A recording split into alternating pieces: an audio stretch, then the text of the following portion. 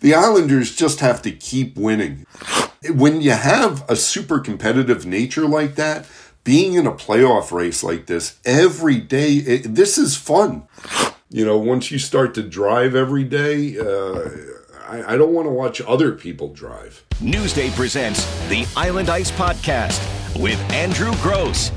And welcome to Island Ice, Newsday's New York Islanders podcast, episode 157, as we move past the NHL trade deadline and move into a full-blown playoff push for the Islanders. And hi, I'm Andrew Gross of Newsday, and we'll be going over what the Islanders did or did not do at the trade deadline and look ahead to just how tough a playoff push this is going to be for this team as they move ahead. And we'll have a quick chat with defenseman Adam Pelech on his recovery from a head injury. Later on, we'll also play some audio with a chat I had with Kyle Palmieri, sort of on the state of the team and other things. And, of course, your questions for Andrew's answers. But let's just start with what and where this team is. And what they are right now is in a playoff spot, in the first wild card spot, as I speak. And this is on a Sunday as they come off what turned into an impressive 4-1 win over the Red Wings on a Saturday afternoon matinee at UBS Arena. And boy, should there be way more of those Saturday and Sunday matinees. So that was a much-needed win. The Red Wings, I think that was their fourth or fifth straight loss.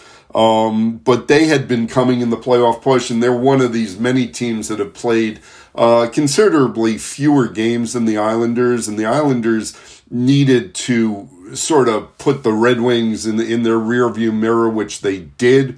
But honestly, every single game is going to be like that down the stretch, especially coming up here. You got the Buffalo Sabres, who you talk about up-and-coming teams. The Sabres have to really worry, not just the Islanders, but the Penguins, the Capitals, the Panthers, anyone else who's vying. And it's sort of a 7-team battle for these two playoff wildcard spots. And the Sabres, you don't want to call them a prohibitive favorite, but they got a lot of things on their side. So you got the Sabres coming into UBS Tuesday night, and that's a must-win for the Islanders. And then the Islanders go to Pittsburgh for a Thursday night game against the Penguins, and again, that's another absolute must-win. Look, the Islanders have won the first 3 games against the Penguins, and a 4-game season series sweep would be pretty definitive for the Islanders. But it's certainly not going to be easy. And then you come back to UBS on Saturday, a night game on Saturday.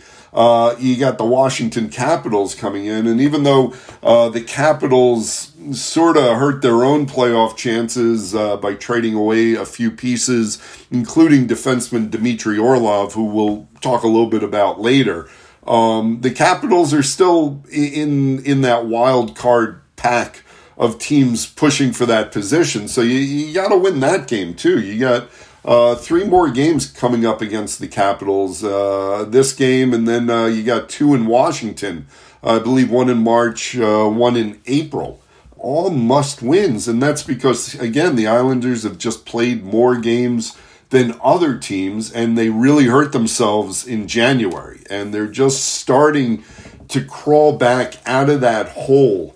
If you look at points percentage, for a long time, the Islanders were holding a playoff spot, but had the worst point percentage amongst the teams that were sort of battling. But now a few wins here. What are they on a 5-2-1 run here as I speak? Again, this is after the win against the Red Wings. So the Islanders' points percentage is now at .554. And in comparison, the Penguins, who as I speak, are 1 point back in the second spot, but have played 3 fewer games. Their point percentage is .573. The Sabres are at .557. So you can see just how crucial that game on Tuesday is going to be between the Islanders and the Sabres. And then you got another team that's really pushing here, and that's the Ottawa Senators. And they're at .548 as we speak, or as I speak. You may be speaking, I don't know, probably trying to talk over me so you don't have to hear this. But the Senators have played 3 fewer games, and they are only 4 points behind. So again, the Islanders just have to keep winning. Just keep winning here. They can't afford any more losing streaks this season. Even a 2 or 3 game losing streak could be, really fatal to their playoff hopes at this point. And I don't want to say it's a lot of pressure to play under, because honestly, and I remember I had a chat with Zach Parisi about that this week. For mere mortals like us who are not in this, in the dressing room and in this world of athletics, other than, as interested or paid observers or both, in my case, this is fun for the players, and I don't know if fans can grasp that, but these guys, and we've discussed this on the podcast, how super competitive these guys are, and that's what separates them from players who don't make the NHL. Is their competitive nature, their super, super competitive nature. And when you have a super competitive nature like that, being in a playoff race like this every day, this is fun. This is what these guys really, really enjoy, is coming to the rink and knowing you have to get those 2 points. And yeah, losing hurts. Losing hurts so much more at this time of the year, but winning is a little bit sweeter. And they're really enjoying the challenge. And that's what it comes down to. And, Zach's eyes sort of lit up discussing the challenge of being in a playoff race, especially when the Islanders were so definitively out of it last season. For these guys to be back in it this season, they're really relishing every moment. And I know you'll say, well, was that the case in January? And look, January was January. The Islanders have sort of righted their ship now, and they've given themselves a chance, and that's all you can ask for. But some of the reasons they've given themselves a chance is they are, again, a dominant third period team. And that was the case earlier this season. And then they went into this funk where they could not do anything right in the third period. They couldn't hold on to leads. And they were just watching points go by the wayside. And that was a lot of January, right? But lately, they are 13-0 in the third period. I believe that's over their last 8 games, I want to say, and they've scored at least one third period goal in 7 of those 8 games. So those are really, really good numbers. And over their last or previous 6 games, the Islanders have only allowed 8 goals. And of course, this starts with Ilya Sorokin, who's the team's MVP, but Semyon Varlamov also chipping in with some good performances and solid goaltending, and we'll talk a little bit later. But one of the reasons why Lou Lamoriello, the Islanders' boss, did not send out or trade away Semyon Varlamov, who is an impending unrestricted free agent, is for the games that Ilya Sorokin is not going to start, and to give him a real solid 1-2 punch in net. And people forget, but when the Islanders went to back-to-back NHL semifinals, and that was not all that long ago, Semyon Varlamov, not Ilya Sorokin, was in net for the bulk of that. So you got 13-0 outscoring opponents in the third period over 8 games. You got 8 goals allowed in the last 6 games. And one of the reasons for all of this, obviously, is the defensive play, the goaltender play, but also the entire defensive structure. And the Islanders have limited the crease opportunities. They've limited the rebounds. And they've boxed out better. This is stuff that Coach Lane Lambert was really emphasizing in practice a couple of weeks ago was boxing out and just being more engaged physically. And it seems like that lesson has gotten through with the way the Islanders are playing in their defensive zone. They've not been as prone to defensive zone turnovers. Every team is going to turn the puck over, and the Islanders still have some issues there, but it's not as pronounced. And one of the reasons the Islanders are so much better defensively is a return to form for Adam Pelech. And as I said, I had a chance to chat with him about his recovery from a head injury that kept him out for 21 games in December and January. You went through the Achilles, so you know what it's like to be out for a long time. Was this one a little bit, did it go on a little longer than you thought it would? Or? Yeah, went on a lot longer than I thought it would. And honestly, it was a lot more difficult to come back from than anything I've dealt with, including the Achilles. Yeah. The Achilles was heading into the bubble, and I was fully healthy heading into that pre-bubble training camp. Yeah. So I didn't really feel like I was behind it all. But coming back from this, not even really being able to exercise for over a month, missing 7 weeks, especially with the head injury. It was difficult to come back from. So it's taken me some time, but I feel like I have kind of gotten back into the groove, and I'm starting to feel like myself again. Yeah, no, it's kind of evident on the ice. Your stick works. Everything just seems more connected right now. How has it been with Scott? Yeah, it's been great playing with Scott. I mean, I think we've played together for 9 years now or something, including Bridgeport. So we've been team partners quite a bit along the way. Even last year when Pooley was out with the foot, me and Scotty and I played together for a lot of the season. So we're super comfortable with one another. I think they just were looking to shake things up, and it's been good playing with them. It just when you had so you had to completely shut it down, right, for a long time, right? Yeah. It's like how hard is it to get the muscles going again after a hard stop? Yeah, I know it's more difficult than I thought it would be. Yeah, for sure. It's not even so much. It's easy to get kind of back into it on the ice because you're so happy to be out there again, so happy to be back with the guys on the ice and getting past it.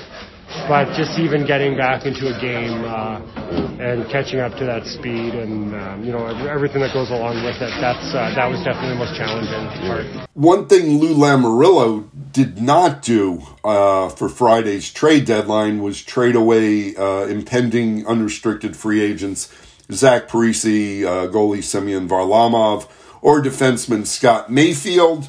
And you can go back and forth on the pros and cons of that. Now, all three of these players expressed a strong desire to not go anywhere. Semyon Varlamov told me he wanted to re-sign here, and I know that's the case for Scotty Mayfield too. Zach Parise told me, he's not really looking at next season. He'll be turning 39, to be honest.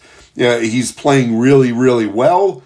But the kids are getting older, and his wife and kids still live in Minnesota. So I wouldn't say it's a guarantee that Zach Parise plays next season. I think that's a decision he'll have to make in the offseason. But I'm sure Lou Lamoriello will have a place for him on next season's team if he chooses to play. But as far as Varlamov and Mayfield, fitting them under the cap next season may be prohibitively difficult. Semyon Varlamov is at a $5 million cap hit right now as he concludes a 4-year deal. He's not going to get $5 million again from the Islanders. He'll be 35. And Ilya Sorokin, who, by the way, is due a huge raise from his $4 million cap hit following next season. Think maybe doubling that $4 million, somewhere around there.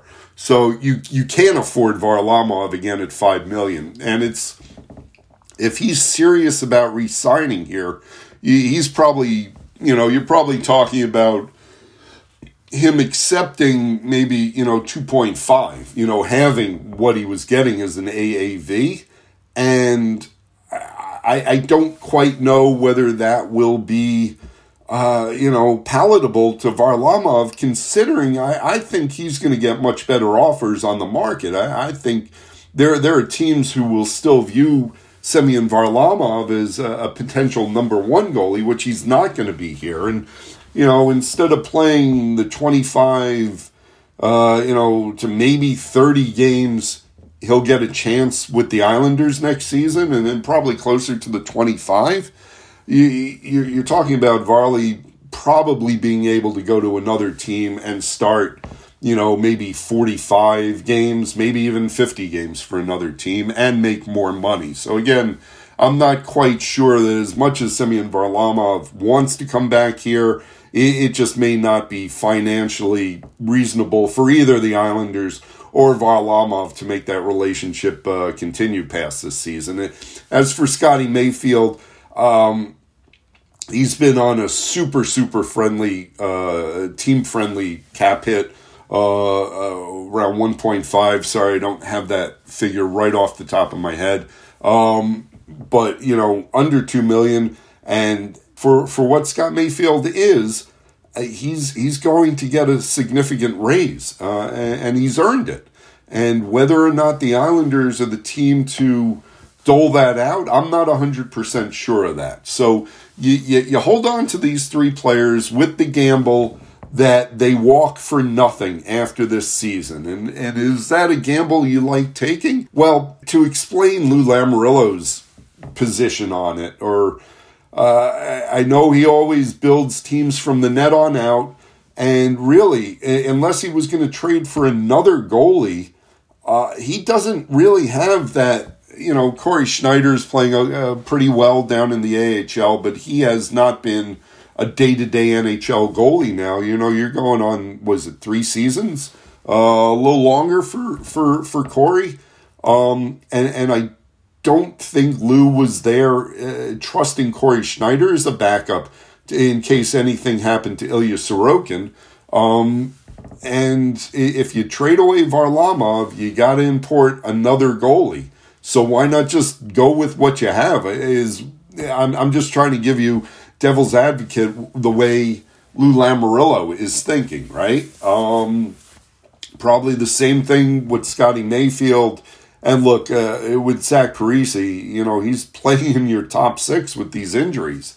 And you're really, if you had traded away any one of those three, you would have really hurt the team's playoff chances. And Lou Lamoriello signaled very early on, January 30th, that he was a buyer, not a seller, and he believed this team could make the playoffs. So the best way to look, particularly with Varley and Mayfield, is just look at them as trade rentals at this point that didn't cost you anything.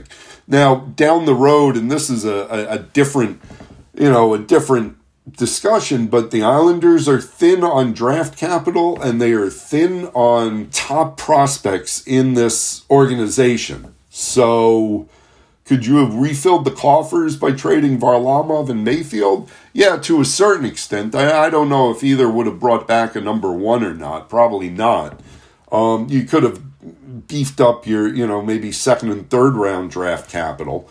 Maybe imported a prospect or even, another defenseman. But I'm pretty sure Lou looked at it and weighed what the organization would get in the future compared to the playoff push right now. And I think the playoff push right now clearly took precedence. So just look at Varlamov and Mayfield as playoff rentals going ahead right now. And,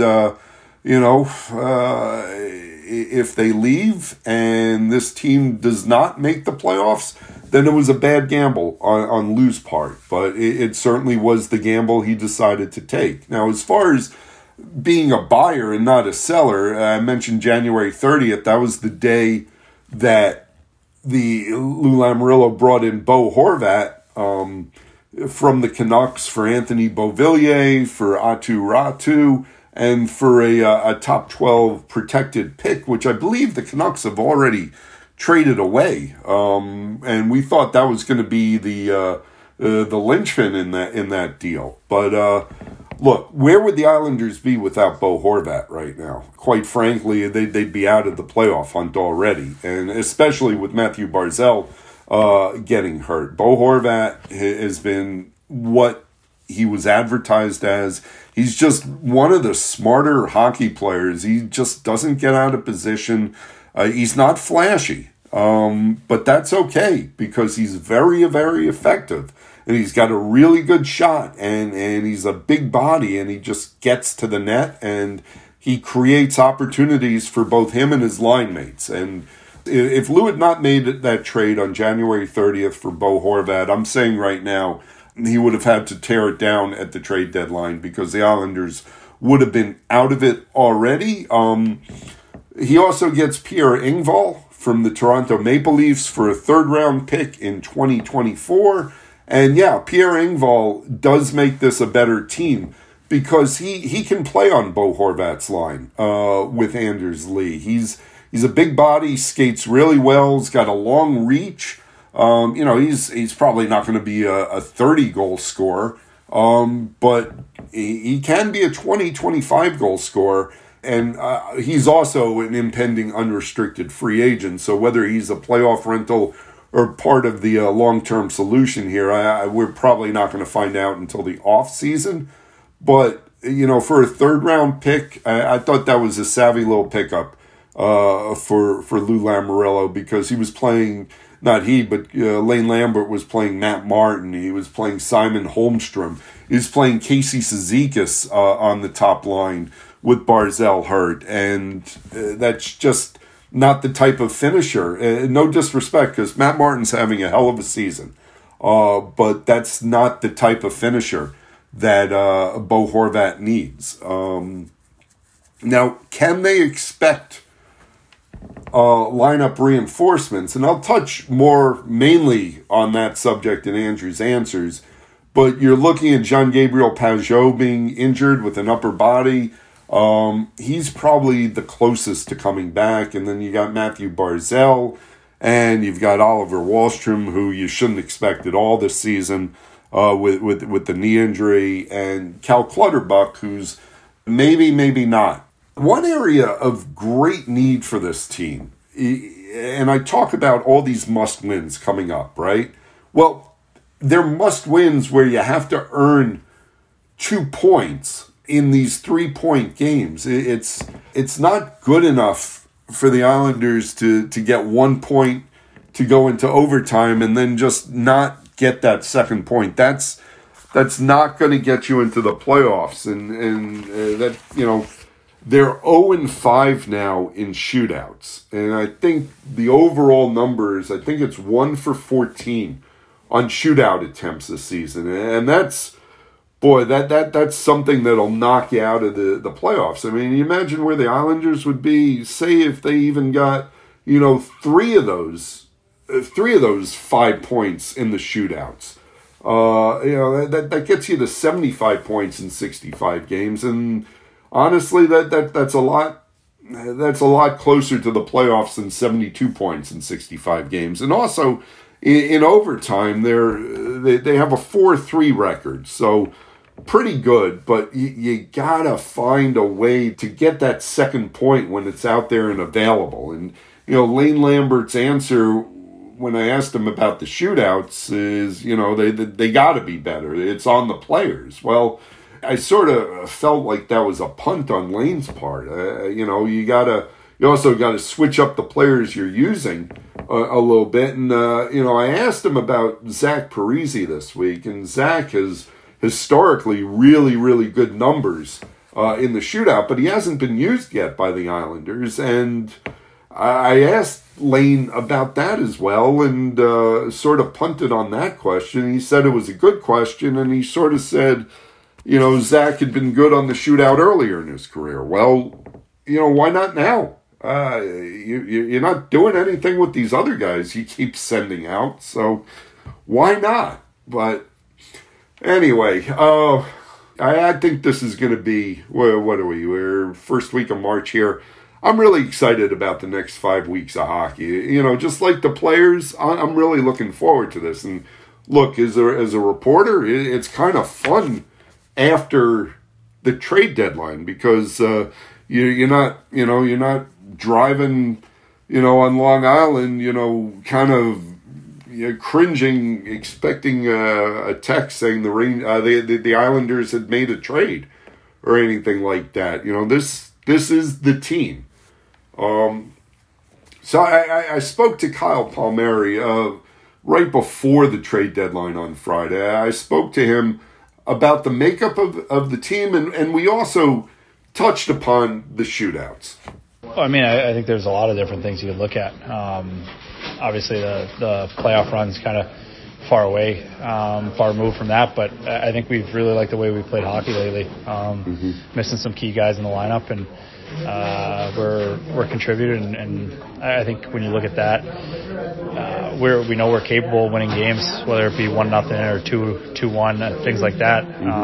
But I think obviously it's impossible not to be confident in our two goalies, and they're going to give us a chance to win and be in every game. So it's just kind of up to us to find a way to win.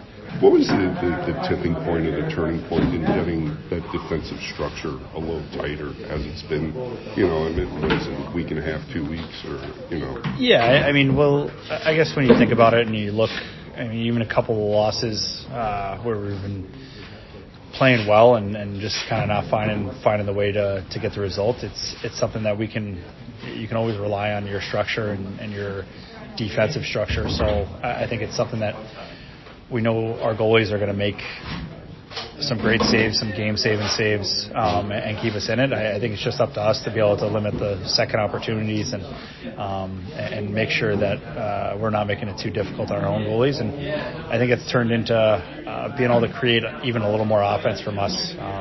And you see the times we struggle, we're a little disconnected or not completing passes coming out of the zone, and it's hard to generate and get your feet moving, and whether it be a line rush or even dumping the puck in and getting on the forecheck, it helps having clean breakouts and being able to play with speed. And I think when we're able to do that and play with some pace, we get on top of teams and we're tough to play against. So I think that's something that we pride ourselves in, and we just want to continue to get better at doing it. Hey, with the shootout, I know you guys haven't won one. Lane says after the game, it's just up to the guys. They got to score. Yeah. I mean, obviously, you can't snap your fingers and do that. But what can be done better in the shootout? I mean, it's tough. It's a weird situation. You go from 3-on-3 where it's intense and kind of back and forth and a lot of skating to you're the only guy out there and it's slowed down and the pace is what you choose to skate at. But no, I think you could say it's confidence. You can say it's scouting, knowing what he's doing. But I think for the most part, you look at the guys that are successful and in the shootout, and they have a couple moves, and they're able to read and react off where the goalie is, his positioning, and it's a skill, and not everyone has every skill, and not everyone's great at everything. So I think it's something that you want to focus on it and give yourself a chance to score. But at the end of the day, it's you versus the goalie, and historically, I think goalies have fared pretty well. So thanks to Kyle Palmieri for his thoughts, and thanks earlier to Adam Pelech for opening up about coming back from that head injury. And now let's see what you want to hear about. It's time for your questions with Andrew's Answers. And we'll start with Joseph Duhane, who says, we'll start with Joseph Duhane, who says, any clues to Pageau and Barzal's return? We'll start with Phil Merriweather, who says 3 questions, Barzal, and we'll start with Rock the Barn, who says any update on Pageau? He was skating but not with the team yet. Is he a likely return before the end of the season? And we'll start with Keith Amato, who says biggest 2 questions are what the heck is the injury status of Pageau and Barzal? Guess it's a CIA-type state secret. to disclose whether they'll return in X number of weeks or months. Fans deserve to know. If neither returns this season, they are unlikely to make a playoff run. And look, Gigi Pageau was in the Islanders post-game dressing room after the win over the Red Wings on Saturday, looking and moving pretty good. He's been skating on his own. He needs to join the Islanders for a skate. It would not shock me if that happens on Monday. The Islanders have a practice before hosting the Sabres on Tuesday. I would say Pageau, who has an upper body, is obviously the closest of the injured Islanders to come back. And yeah, no, this is a sooner rather than later thing, or at least that's the indication for Gigi Pageau. And getting Gigi Pageau back in the lineup is really, it's going to fill a lot of things out. You put him back on the third line, and now, Casey Cizikas can go back to skating on the fourth line, and now you take Otto Koivula out. I would assume Pageau can go back on the power play as well. He's going to be a roster update when he is healthy, and like I said, Lane Lambert has said he is getting closer. Probably when you see him start skating with the team, you'll know he's probably within a week of coming back, I would think. So Barzal, a little bit different, still not on the ice. He's doing upper body workouts, what he can off the ice, but he was watching practice the other day. He was at the game. He's walking around much better. I can report that. When I saw him at the practice facility the other day, he was walking around without a limp. And, when he was walking around maybe a week or two before that, it was a little bit more labored. So, that's my report on progress on Matthew Barzal. The team is holding out hope that he can return before the end of the season. I don't know that that's a guarantee. They're still listing him as week to week. Let's see. Lou Lamb's burner account. If some injured players are back for the playoffs, in case they qualify, I could see Lane having to decide between Bailey and Holmstrom for the last forward spot. Who are you picking as of today? I'm going to tell you who Lane Lambert is going to pick in that instance, and that is probably going to be Josh Bailey. You see it. I think the biggest clue is Lane Lambert is still using Josh Bailey on the power play rather than Holmstrom. Holmstrom's minutes have gone way down, as has Bailey, skating on a fourth line with Simon Holmstrom and Otto Koivula, but Bailey is still being used on the power play, and I think that's an indication that the coaching staff still trusts him to some extent and still believes he can help the overall group. Also, when it comes to the playoffs, I think the coaching staff will err on the side of the player with playoff experience. If it does come down to Bailey or Holmstrom, I would say that that's likely, but not 100% guaranteed. Hudson Fasching has played really, really well. But also, do you throw him in that mix? I don't know. I would tend to think maybe Holmstrom becomes the odd guy out if that's the case.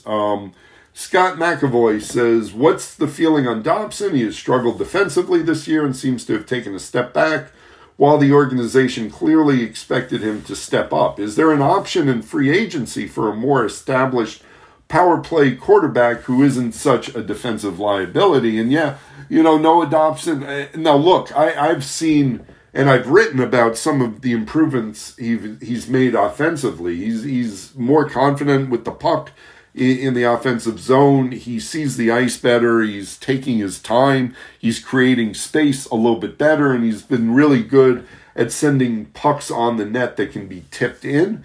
But I agree, defensively, and particularly his pairing with Sebastian Aho of late, that's been a defensive liability. So, is there an option in free agency for a more established power play quarterback? Well, one guy that I thought maybe the Islanders should have brought in as a playoff rental is Shane Gostisbehere, but he goes to the Carolina Hurricanes. And so, I'm not thrilled with committing to Gostisbehere for more than one season. Same deal with John Klingberg. Sort of his game has regressed, but I mentioned Dmitry Orlov earlier, and he's a guy that was traded from the Capitals to the Bruins. And if there's a guy, he could help on the power play also. And Orlov's a really solid defenseman. So, I think his price is going to be pretty high on the free agent market, but if he gets there, I would definitely kick those tires. And also, I'll give you one other name, and this is from Lou Lamoriello's past, which is why I bring it up, but I'm not sure that Damon Severson, if he's made available or if he's available, I sort of get the feeling that maybe Lou takes a look at that as well. They certainly have a history there going back to the Devils. So I'm just quickly calling up Damon's contract status here because I don't. I got that one right. He is an unrestricted free agent after this season. Now, do you let Scott Mayfield go and maybe bring in Damon Severson because he can provide a little bit more offense? They're both right-handed shooters. So, look, I could see that. And, Damon's a guy who could play on the power play if you're looking to upgrade there. Matt says it feels like everyone else made upgrades at defense for cheap, and Lou is content to leave $7 million on the salary cap on the table and watch Parker Wotherspoon play 6 minutes per game versus Boston in round one. Well, I think that's a stretch because as of right now, Parker Wotherspoon is the 7th D-man. Maybe you're thinking, well, anyway, do you think they even make it ahead of Pittsburgh, Buffalo, and Ottawa? A week ago or 2 weeks ago, I was a much more solid no on the Islanders making the playoffs. Right now, I'm going to say it's probably, maybe 40 to 45%. But if you give me a week's worth of wins against the Sabres, the Penguins, and the Capitals this week, you go 3-0 through that, I'm going to bump up that percentage probably from 40 to 45%, well above 60%. So I think this is a huge, crucial week for the Islanders. Jerry Cruz, when I wished everyone a happy Sunday, he said, have a great day too. I'm watching IndyCar racing at noon. Give it a try. It's going to hook you. And I will say, when I was a kid, I certainly enjoyed IndyCar and the Indy 500 and all that. The AJ Foyts and the Andretti's, Michael Mario, all that stuff. I enjoyed it much more as a kid. I have not watched it in a long, long time. I think, once you start to drive every day, I don't want to watch other people drive. I'm sorry. Michael says, was curious why Arnaud Durando is the odd man out and sent back to Bridgeport. He seemed like he would make a good bottom six forward. I think there is an NHL future for Arnaud Durando. He did look the part when he was up here in his 4 games. Lane Lambert talked about some consistency issues, and I think that's coach speak for didn't quite trust him defensively yet. But I would look for a big training camp out of Arnaud Durando. I think he has certainly put himself in the mix as a future New York Islander as a regular. Thomas Boyle says, with the Rangers' recent struggles, could you see the Islanders passing them in the standings? And you know what? Sorry, Thomas. No, I can't see it. The Rangers are going to figure it out. They're incorporating a lot into their roster right now with Patrick Kane. They're not going to keep losing at this pace. And look, it's still a 7-point gap, and the Rangers have 2 games in hand as I speak. I don't see the Islanders making that up. Dave Mack says, can we expect Cal Clutterbuck back at all? I know Clutter's trying. He's skating on his own. And I don't think he would be skating if he didn't think there was at least an outside chance of him coming back. So, I can't give you any kind of time frame on this, but I can just tell you Clutter is working at getting back, and he's done it time and time again, so I wouldn't necessarily bet against him. Robert Gebhardt said, were there any players that Lou was pursuing up to the deadline that fell through? And look, we know how Lou Lamoriello works in terms of the secrecy, so I can't tell you for certain that he had a deal with one player and it just didn't work. But all those defensemen I mentioned that were traded, the Gostisbeheres, the Klingbergs, maybe even the Kulikovs, maybe even Orlov. I'm sure Lou had discussions on those just to see what the prices were. But I don't know for sure that there was any kind of deal ever in place that fell through. And Tro says, with Josh Bailey closing in on passing Dennis Potvin for games played, do you think the Islanders will do anything special for it? And absolutely, yeah. No, I think there will be some kind of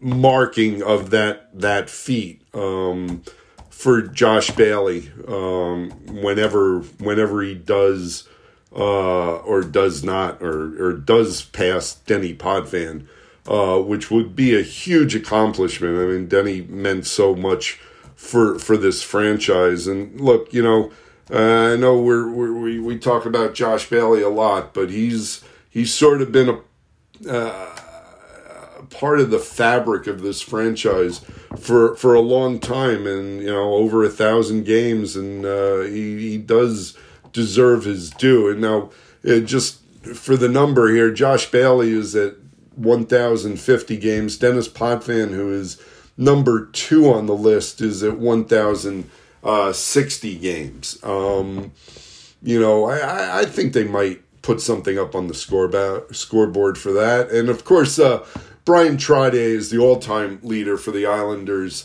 with 1,123 games played. So, we'll see. Josh Bailey, 10 games away. That's coming up, right? Yank from Lower 48 says, I like the pickups at the trade for the trades, but I thought Schenn would have been a good fit. Do you think the Islanders are satisfied with the call-ups, that this may be the roster for next season? Is this a playoff team or a wild card team next year? And I'll be honest with you, Yank from Lower 8, this is not the roster for next season. There needs to be some renovations. Talk about Josh Bailey. I can't guarantee that he's going to be back, but I think it may go bigger than that. I think you may look, maybe mix it up. Do you trade away Gigi Pajot? I think you could go down that. Like I said, I don't think Mayfield or Varlamov come back next season either. Not sure about Parise. I think it's, for once, it's going to be a different group. So I can't, until I see it, I can't tell you whether it's a playoff team or a wild card team. And I do think there were some call-ups that have caught the Islanders' eye. I think Samuel Bolduc will have a chance to make the roster next season. Same for Arnaud Durando. You talk about William Dufour. He's got some good size there. So there are some prospects who are going to get looks. But I think it's going to be a real interesting offseason. So thank you for all the questions. Thank you for listening to episode 157 of Island Ice, Newsday's New York Islanders podcast. Again, I'm Andrew Gross of Newsday, and you can find me on Twitter at @AGrossNewsday, and you can find all of Newsday's Islanders content at newsday.com/Isles. And until the next episode, happy hockey, everybody.